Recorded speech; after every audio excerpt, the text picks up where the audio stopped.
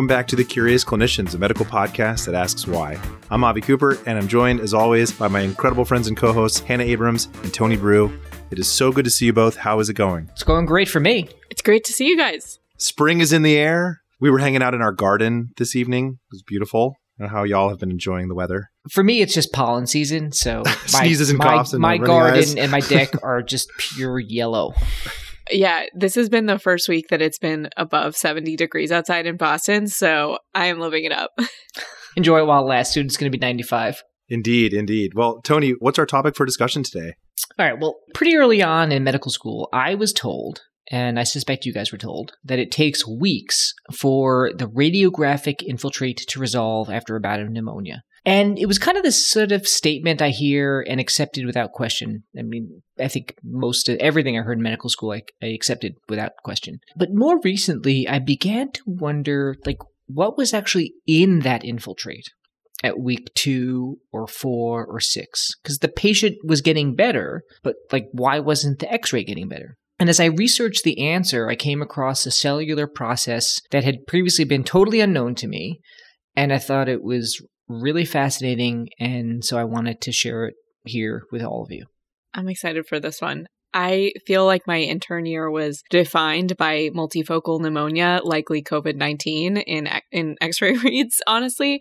But one of the things that was bedeviling about it was that so often the radiographic findings would be out of proportion to the hypoxemia. Yeah. In both directions. And so I kind of internalized that as yeah, maybe some people are later in their course, or maybe some people are having a different type of inflammation. And, I knew that it takes weeks for, in lobar pneumonia, a chest x-ray to return to normal. So I imagine that there's maybe some contribution of what the organism is. Is that true? Yeah, there is. And this idea that sometimes you'll have a patient with, say, COVID, for example, who has a COVID-related pneumonia, and they get readmitted, and you're looking at the CT often in this case, and you're like, wait a minute, is this a new pneumonia? Is this the continuation of the old pneumonia? It's often a debate that I think we have as inpatient treating providers. But more generally, it's, I think, true that the organism does matter in terms of how quickly these infiltrates resolve. So one example is offered in the study from Thorax in 1984, and they looked at different organisms, and they sort of examined how quickly the infiltrates resolved on chest x-ray. And they found that the resolution was fastest with Mycoplasma pneumonia, your classic quote-unquote walking pneumonia. Psittacosis and then a non-bacteremic pneumococcal pneumonia cleared at sort of an intermediate rate. And then Legionella and a pneumococcal pneumonia that was bacteremic, they had the slowest period of resolution. And what's amazing is that at 12 weeks, so 3 months, just under half of patients with Legionella pneumonia still had an infiltrate. In some cases, it really takes a long time to go away. That certainly tracks with how bad Legionella can be, sort of just intuitively, how severe it can get. And also, we treat it, for longer courses with antibiotics and other kinds of pneumonia often. But, before we tackle these, sort of the later stages of pneumonia, can you remind us what is actually in the infiltrate that we're seeing radiographically? In the early pneumonia? Yeah, early on. Yeah, so the early stages, you've got neutrophils that are drawn to the alveoli basically to attend to those invading bacteria. And this happens at the behest of cytokines, including things like IL-8. And the result is a chest x-ray infiltrate that contains these neutrophils, and they're sort of engulfing the bacteria.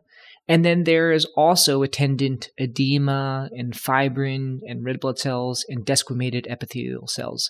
So if you think about it in general, this is your, inflammatory infiltrate. Also known as, I guess, pus, right? Yeah, I think we could fairly call this just pus. Yes. All right. So how long are we at this phase of just it's pus in the lungs? These are all neutrophils. So this is what you see over the first kind of 1 to 4 days of a bacterial pneumonia. And I'll be honest, the fact that we see this inflammatory infiltrate early on with the sort of the neutrophils being a sort of key component, it helps explain, at least in part, why corticosteroids might help in severe cases, right? Because it's often that over-exuberant inflammatory response that leads to severe illness, and steroids can sort of help dampen that to some extent. Although that is certainly controversial and continues to be. It is. It absolutely does. And, the more severe, maybe, the more likely that the steroids might help, because that's indicative potentially of a more severe inflammatory response. Though, again, we could debate that maybe on another episode. Or 7. Yeah. No. I mean, we do use them in ARDS, right? I mean, right. which is often caused by infectious pneumonia. But okay, so we've got that sort of early phase of that for those first 4 days of pneumonia down with that sort of exuberant inflammatory infiltrate. What happens next? Yeah, so around day 5, the bacteria have basically been removed, and neutrophils are no longer the main immune cell because they don't need to attend to the bacteria anymore. But we still see that infiltrate on chest x-ray. And if you look at some of the early studies from the 50s, 60s, 70s, they suggest that consolidations can remain for up to 6 to 8 weeks, right? Even in sort of just your garden variety pneumococcal pneumonia. And as I mentioned earlier, depending on the organism, you might even see continuation of this infiltrate for periods even longer than 8 weeks. So just to summarize, days 1 through 4, there's pus in the lungs. As early as day 5, the bacteria that cause the pneumonia and the infiltrate are probably gone based on what we've seen. I'm guessing these are kind of pathologic samples that we've taken over time. Is that where most of this data comes from? Yes. Yeah. Yeah. So another thing that we could debate for 7 episodes would be antibiotic course lengths. But I feel like day 5, I typically feel pretty solid in kind of these uncomplicated community-acquired pneumonias that you described. So is the fact that the bacteria are gone pathologically and the neutrophils are gone and whatever else is left is there, is that why we can stop the antibiotics before the infiltrate resolves? I think it's at least one of the reasons. There's probably many reasons, but the reality is our body's immune response really addresses the bacteria that are present in the lung, pretty well. And then the antibiotics that we're giving are undoubtedly accelerating that process. And so if you look back a few decades, we learned that bacteria very, very quickly disappear from the sputum once appropriate antibiotics are administered. And this happens within just a couple of days. And to your point, Hannah, this is really part of the reason for short duration regimens in pneumonia, right? If the bacteria are quickly killed and the pneumonia and the alveoli are quickly sterilized, longer courses really aren't required. And sort of to kind of highlight this point, there's a study from 1970 where they gave either a single intramuscular dose of long-acting penicillin or a single day's therapy of oral penicillin, and they compared that with the sort of standard oral or injected therapies, right? So single dose of penicillin versus your usual dose. And they were doing this for the treatment of lobar pneumonia. And it turns out that those who got just the one dose did just as well as those who got the longer courses. And does this prove that you can just give one dose? No, but it kind of helps to demonstrate this idea that we actually sterilize the lung pretty quickly. Yeah, I mean, over time, right, just shorter and shorter and shorter antibiotic courses. The football scores get lower and lower and lower. Although, certainly we're not advocating for one-day antibiotic courses just yet. Right, Tony? No, I would not advocate that we start to sort of give one dose of IM penicillin and call it a day. But it is intriguing nonetheless. And it's worth saying that this study was from 1970, and I don't see any studies that have attempted to replicate it since. I think people are pretty comfortable with 3 to 5 days being sort of the lower end of acceptable. But there's one other interesting observation that kind of follows from this idea of sort of rapid bacterial killing. And it's that this rapid bacterial killing also leads to a reduction in sort of the exogenous pyrogens, right? Things like LPS. And this may also explain the equally swift resolution of fever in pneumonia once you start therapy. I mean, the fever typically resolves at day 2 or 3. And again, the kind of point of this episode is that infiltrate is still going to be there weeks and weeks and weeks after that clinical stability has been achieved. And so what is going on in those weeks and weeks, sort of after we have reached clinical stability, where we have this infiltrate, but the bacteria and the neutrophils are gone? So what is actually there? Yeah, so the main cell early on, again, is neutrophil, or say the main inflammatory cell. During this period of recovery, after sort of day 4 or 5, the main cell is the macrophage. The lovely, lovely macrophage. Interesting. So what are these macrophages doing? The bacteria are gone, so there really isn't infection to control? Like, is it just mop-up duty? Yeah, so they are, in short, doing mop-up duty, yes. The actual term for this is efferocytosis, although I'm going to actually ask the two of you, like, I've never heard another human being pronounce this word, so I said efferocytosis, but I don't know, maybe it's efferocytosis. How should we define the pronunciation of this word for the remainder of the podcast? I learned a new word tonight, Tony. I learned a new word. Yeah. What do you think? Effero? What do you prefer? I fear I don't know this. All right, I'm going to go with efferocytosis, and if someone is an expert in the field, they can sort of make a comment. But this is a cellular process, again, I had never heard of before I started reading about chest X-ray resolution. And so efferocytosis is the removal of apoptotic bodies, again, by these macrophages. And some of the apoptotic bodies might include neutrophils that have the engulfed bacteria. So in essence, the immune system kind of goes nuts appropriately over the first sort of 1 to 4 days, right? They're going in there and they're going crazy, taking care of the bacteria. And the neutrophils and the cytokines, they create an enormous immune response. And this leads to the intended outcome of bacterial killing. But as a result of this, and unintended, is also tissue injury. And this mess needs to be cleaned up. And the macrophages basically spend weeks and weeks cleaning up a mess that neutrophils created in just a few short days. And, Avi, you're a parent. When I kind of thought about this, it sounded very much like the mess that is created by my children. Like, it can take a whirlwind of just like 10 to 15 minutes, and then I'm cleaning that room for many, many hours. I feel like I am constantly undergoing efferocytosis in my own home. I've never commiserated with an alveolar macrophage before, but I mean, as a pulmonologist, you're telling me you've never commiserated with an alveolar macrophage? I've respected them and valued them and been grateful for their function, but no, I mean, this is exactly 15 minutes and an hour of cleanup. Certainly. From esteemed colleagues now to a sympathetic friend. I love this journey for you, Avi.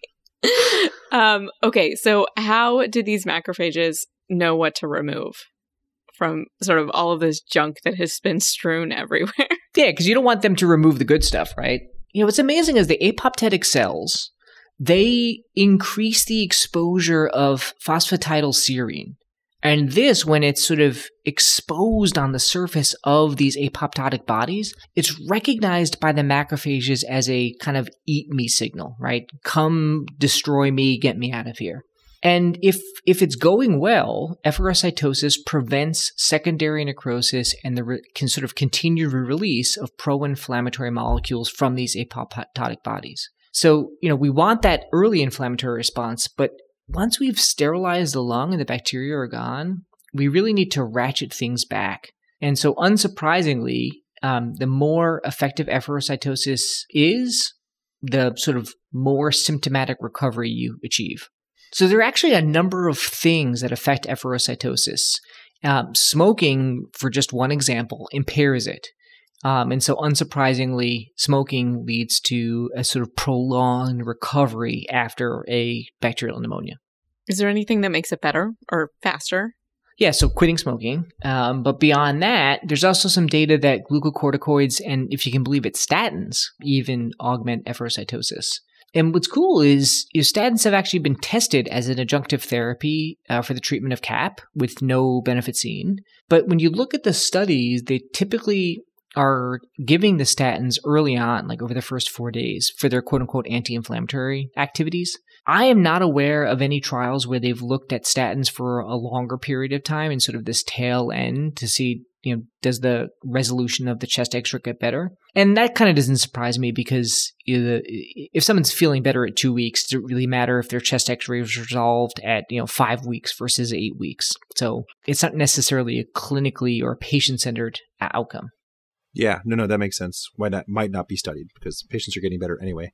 But this seems like something that maybe like bacteria might try to take advantage of or disrupt, to sort of try to win the war against us. Right. They cause the infection, and we've got the neutrophils and the macrophages, and then the bacteria are like, well, I can one-up you, and I will sort of see your efferocytosis and double down with something else. So yes, there are many bacteria that have tried to either circumvent or take advantage of this process. And Klebsiella pneumonia is one example. So it actually has been found to impede efferocytosis by preventing that phosphatidylserine from being expressed on the surface of the apoptotic neutrophils. And so it kind of like blunts that response. And then there are a whole host of other organisms, including Salmonella, Mycobacterium tuberculosis, and Legionella, again, that inhibit apoptosis itself, and that then limits the ability for macrophages to engage in efferocytosis. And I kind of wonder, specifically, Legionella's ability to do this is one of the reasons why that infiltrate persists for what appears to be a longer period of time compared to some other causes of bacterial pneumonia. Now, as I was thinking about all this, I was realizing that, Avi, you probably think in these terms as you see patients with sort of chronic infiltrate. So does this idea ever come up as you're talking with colleagues or teaching fellows in other conditions where you think this might be playing a role? Well, like I said, I learned a new word tonight, so I've never heard of it, efferocytosis. But certainly, like alveolar macrophages, like come up all the time, and dysfunction, lots of different, airway-based and parenchymal lung disease. So it's not surprising that this process seems to be sort of a central process in lung healing. And it definitely has been shown that for some of the conditions where you have chronic infiltrates that just really recalcitrant and aren't going away, things like IPF or cystic fibrosis, that efferocytosis has been deemed incomplete or not fully effective in some of those cases. And to what extent that's playing a role, I think remains not completely known, but at least some role is probably there. Yeah, isn't histoplasma like the ultimate tricker of the alveolar macrophage? Like that it can be found inside the macrophages? I wonder, because it's like such a subacute process, if it's really affecting that part of the healing process.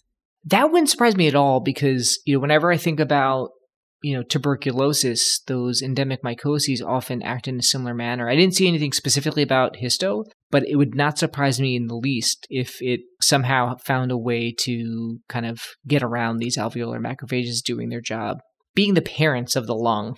Those granulomas. I know, it really, all of the trickiest lung infections really seem to focus on the macrophages and not so much the neutrophils. The other thing this did remind me of is like in our first 10 episodes, we talked about why septic pulmonary emboli cause a radiographic infiltrate when sort of regular pulmonary emboli or bland pulmonary emboli don't. And one of the papers that we referenced in that episode talked about the gram-positive septic pulmonary emboli having this much bigger appearance than gram-negative. It doesn't fit with the Legionella thing, but I do wonder if also really severe pneumococcal infections, if it's all about just like what is the inflammatory reaction that we're creating. Yeah, I mean, pneumococcus is one of the classic infections where the inflammatory response is profound, which is why giving it for pneumococcal meningitis is important. There's a potential signal that of the pneumonias where steroids have a benefit, it's the pneumococcal pneumonia. So pneumococcus is not unique, but it is an extremely inflammatory bacterium. And that certainly plays a role. To what extent it plays a role in, again, the continuation of the infiltrate, it's not clear. All I know is everyone should thank their alveolar macrophages. So. Done. And their parents. And their parents, yeah, exactly. All right. Joni, do you have any other take-home points for us? Yes. So the first is that the initial infiltrate, right, the one we see over those first 4 days, is really pus, right? It's neutrophils, bacteria, and, a few other things, but it's really just neutrophils and bacteria. That's like the key components of that early infiltrate when the patient is the sickest. That later infiltrate, the one that we see for weeks and weeks and weeks, even after the patient has stabilized clinically, is largely made up of macrophages engaging in efferocytosis. And that's the cleaning up of all that apoptotic debris that the neutrophils generated, doing the hard work of sterilizing the lung and getting things better. Incredible. All right. Well, that wraps up another episode of The Curious Clinicians. Thank you as always for joining us. As a reminder, you can join our mailing list at curiousclinicians.com to stay up to date on episode releases and have detailed notes delivered directly to your inbox. Physicians and other healthcare professionals can earn CME and MOC credits from VCU Health just for listening to this episode. So for more information, visit ce.vcuhealth.org/curiousclinicians. And as always, the information contained in this episode is for educational and entertainment purposes only and does not constitute medical advice. Until next time, we've been the Curious Clinicians.